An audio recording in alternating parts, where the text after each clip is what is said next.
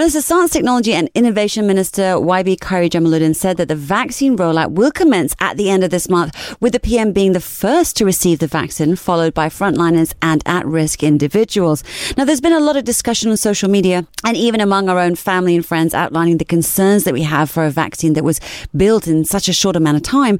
How will this rollout plan help to boost the Rakyat's confidence in getting the vaccine? I mean, I hear you about the vaccine confidence. There's been a lot of talk about, whether this vaccine has had enough time to go through the proper clinical trials, and, getting any kind of drug vaccine developed within the space of a year is a remarkable feat, let alone the one that we've seen, in COVID in the last year. And it's been kind of couched in a lot of medical jargon, and it's been very difficult to get people to understand that. I think the main issue here is to do with vaccine confidence, right? It's not so much about the conspiracy theorists or people who are anti-vaxxers. It's about people who just are skeptical of how this vaccine is being developed, skeptical of where the vaccine comes from.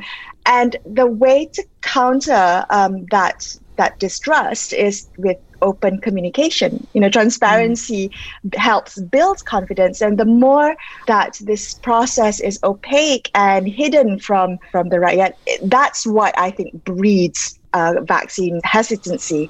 What we need right now is a very clear communication plan. That is, I think, the basis, that should be the basis, the foundation of the national vaccine rollout, is to communicate to the public about the vaccine, what they're going to get, how it's going to affect them, how it's going to be administered. And so the more information we have, the more empowered we feel, and that banishes any kind of hesitancy, I think. On that though, Melisa, sometimes don't you think that the news that everyone's watching and then they're getting news from social media as well, there's just an overabundance of news that people are just coming to their own conclusions about, this vaccine doesn't work for this strain and everything. People are just jumping to conclusions sometimes, don't you think? Yeah, no, I hear you. I mean, there's so much noise out there, and noise makes us confused, right? Which is why this is the time for, I think, really kind of strong leadership and clear communication. I'm actually really glad that the government is not making this vaccine mandatory. So there's something about the voluntary nature that makes us feel more empowered. It's our decision. And what we need to make that decision is information, not noise, not all the pollution, the noise pollution that we see on information channels, but rather very clear, concise information from authorities that we trust. And that comes back again to the confidence, because underlying all this is trust, whether we have trust in the government, trust in our institutions. And I think over a certain period of time, there's been an erosion of that trust, and needing to dial up the trust once again, or to gain that trust once again, I think is going to be quite a monumental challenge for the Minister Khairy Jamaluddin and his team. Yesterday, Malaysia had a cumulative total of 261,000 cases in comparison to 138,000 when the movement control order was announced on January 11th. Almost a 95% increase from January 11th. The twice extended MCO is scheduled to expire Thursday on February the 18th. Based on these numbers alone, should Malaysians expect the MCO to be extended any further? Asha, I'll look into my crystal ball. Would you, darling? I mean, this is the thing. The heart of the issue here is the uncertainty, right? We don't know whether it's going to be extended another 2 weeks. We don't know whether after those 2 weeks it's going to be extended another 2 weeks. As we've seen in the past, it's always been this 2 weeks extension. In the beginning, that was fine because we needed the flexibility to assess the situation. But 1 year down the line, I think what we need now is a little bit more certainty, a bit more long-term planning and clarity in communication. So if it's going to be a month of MCO, then at the start of it, say it's going to be a month of MCO, and we will reassess accordingly if we do need to make change, if the government does need to make changes for the time frame of an MCO. But here's where I struggle with it, really. It's not the extension of the MCO that I think bothers most people. I think it's the lack of consistency and coherence when it comes to SOPs. The MCO period itself is fine, but the constant changing and tweaking of SOPs has led to a lot of anger and frustration. And I think that breeds a lot of fatigue when it comes to MCO and SOP compliance. Confusion as well. So you end up doing the wrong thing without meaning to. But it does look like this MCO 2.0 hasn't really helped bring down the numbers. But in your opinion, will Malaysia's economy be able to sustain another full lockdown like MCO 1.0? The experts that we speak to on the show warn us against thinking of, this false dichotomy between saving lives and saving livelihoods. It's not one or the other. There is a way to save both. And the way to do that includes a range of public health measures, including a long-term a viable economic plan that includes, you can have targeted lockdowns, blanket lockdowns that we've seen in the past, 1 year ago, actually. That was really a blunt tool to manage the pandemic. I think now, 1 year down the road, we should be a little bit smarter and have targeted lockdowns for specific areas that are seeing high daily caseloads. Yes. The idea that the economy needs to go on, that's true. What is needed also during this period is for those sectors of the economy that just cannot be opened up to have the correct and sufficient financial aid. That's what's really needed at this point in time. Then we wouldn't be having this conversation about should we open up the economy, but what about saving lives? Yeah. So if there are the right steps taken to provide sufficient financial aid, then I think we can do both, helping the medical sector, the public healthcare, to keep the caseloads down, and to help people who really need help when it comes to small businesses and, micro SMEs. 2 incidents of women getting sexually harassed at roadblocks have been brought to the attention of Bukit Aman Department of Integrity and Compliance Standards Director Datuk Zamri Yaya, who stated that the Kuala Lumpur and Penang police departments are currently investigating both incidences.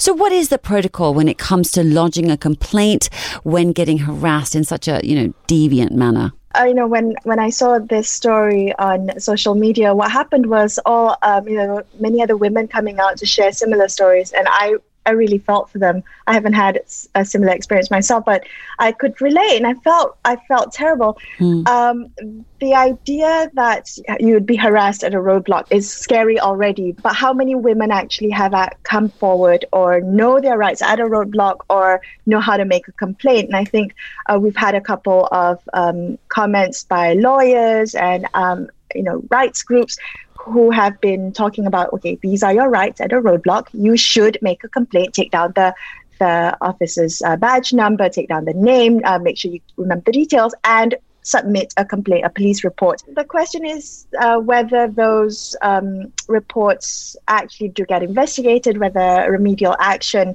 will be taken to the offending officer. And it's all of that is quite opaque. We don't know because the police investigate internally, and we're not quite sure what. I personally don't know what happens, and I've spoken to several lawyers who talk of rights, the legal rights of our legal rights when we are questioned or detained. But up to that point, that there's been calls for an IPCMC, an independent a committee on this. This is why we need one. We need an independent body to help look into the conduct and misconduct of police. Do you think with this coming out now that it will start to change, where we will be privy to some information that happens, and then the information that needs to be known by everybody will be made more readily available, so that if this were to happen to them again, I've had a situation which made me feel very uncomfortable, to sort of have the wherewithal to know how to play the situation? Yeah, that's a good point, because, the more we talk about this, the more we feel empowered, because we hear similar stories. We know what to do next, perhaps, and it's about getting educated. But it's also about understanding how widespread the problem is. I honestly think that there is a certain level of awareness now that we might be, there is a platform to perhaps raise. Even though it's through social media, there's a solidarity when you hear similar stories, similar to yours. This is why we need, that independent committee that I mentioned earlier, the IPCMC. This is why we need the sexual harassment bill.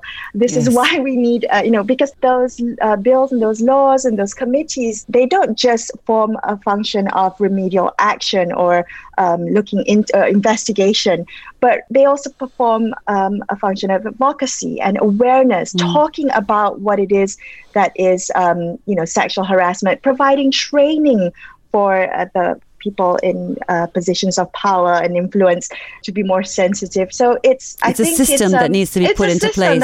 Exactly. I completely agree with you. Datuk Sri Dr. Wan Aziza Wan Ismail and Hannah Yeo have called for the long-delayed sexual harassment bill to be tabled in Parliament soon to create safer spaces free from sexual harassment for the people, especially women and girls. So how will the sexual harassment bill be effective in fighting harassment, especially in cases like the two women in Penang and Kuala Lumpur that were harassed by law enforcement or law enforcers? I was waiting anxiously last year for the tabling of the sexual harassment bill. They promised it was going to be tabled last year. That did not materialize, of course, because the Parliament sitting was shortened. But now we have comments from the Minister of Women Affairs to say that it's going to be tabled in March. I don't know how that's going to, or you said it's going to be ready in March. Yes. I don't quite know how that's going to happen, given that we're under a state of emergency. Parliament has been, there's no Parliament until August. So how would that happen then if Parliament's not around till August? I actually don't know. I mean, but this bill has bipartisan support. I don't think that there's, much like the Undi 18 bill, this bill has bipartisan support. There's a lot of support from both sides of the aisle. Okay. The question is why, the more the fact that we can't have our lawmakers sit and debate bills means we can't have new laws like this this sexual harassment, a law that is urgently needed for victims of sexual harassment to have some form of redress, some form of protection, because as we know, the current laws are just not sufficient. Not only are they not sufficient, they're old. What are the, JD and I were talking about this, what are the current laws in place right now for sexual harassment? How I understand it is that what this sexual harassment bill seeks to address is what current laws, or the gaps within current laws. I think current laws have discussed, don't have a clear definition as to what is sexual harassment, or it's too narrow. So it maybe looks at assault, it looks at criminal offences. But as we know, sexual harassment is so wide-ranging now. It also includes the digital space. It includes verbal, non-verbal. It includes touch, non-touch.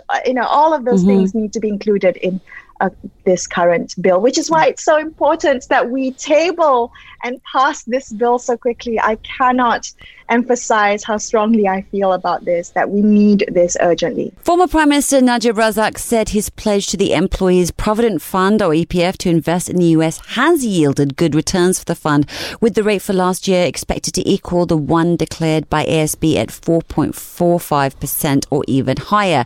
How risky is it for us Malaysians to have our EPF invested in open international markets? Right. So I think EPF, looking at their asset allocation, they've got quite a high percentage of overseas investment holdings in assets. And that's been really good for them because, if I'm not mistaken, it's about 32% of EPF's assets are overseas at the moment. And if you look at their last quarter, so their fourth quarter results are not out yet, highly anticipated because everyone wants to know what the EPF dividends are. But if you look at the third quarter results, that's 32% of their asset allocation that's overseas, the international asset allocation, that actually yielded a 45% return in terms of gross investment income. So that's really good for how they've been investing. So here's my take on this, and based on what I've read and the experts that we speak to, is that it's a good thing that EPF has diversified their asset allocation. Too much money in one market, particularly the Malaysian market, which is a small market, is dangerous. You don't want to put all your eggs in one basket. So it's good that they have some diversification in overseas investments. But the question is how much? And that's always been the question, to kind of tweak how much, what percentage, what ratio. I mean, it really is. I think that there's a limitation, and the questions have always been whether we should increase that allocation. Based on the track record of how EPF has been investing, I think they've made all the right moves and really maximized what they've been able to do with their overseas allocation. So what's been, talking to the experts that you've spoken to and had on the show, what's been sort of the nice, sort of juicy medium percentage that works when it's invested internationally? Well, I think, and that's really depending on what kind of risk that economist is willing to take, right? But with EPF, of course, there's a high level of risk. You're talking about people's pension funds here. So the idea is that I think we had a bracket of 30%, and it was supposed to go up to, I think, a little bit more than that. So now, they've just slightly upped a little bit from 30 to 32. So that's not too bad. I mean, they're not taking wild risks with our money. But I want to make sure that we understand what the flip side is. If EPF doesn't invest our money globally in international investments, then all that money is pooled within the local market. And that's too much. Our Malaysian market is really so small, and EPF already has a lot of money within the market. EPF is a big shareholder in many of the top shares in the country already, top performing shares in the country already. So there's a limited amount of return that they can get if they just invest domestically. The idea is to go abroad and find better returns.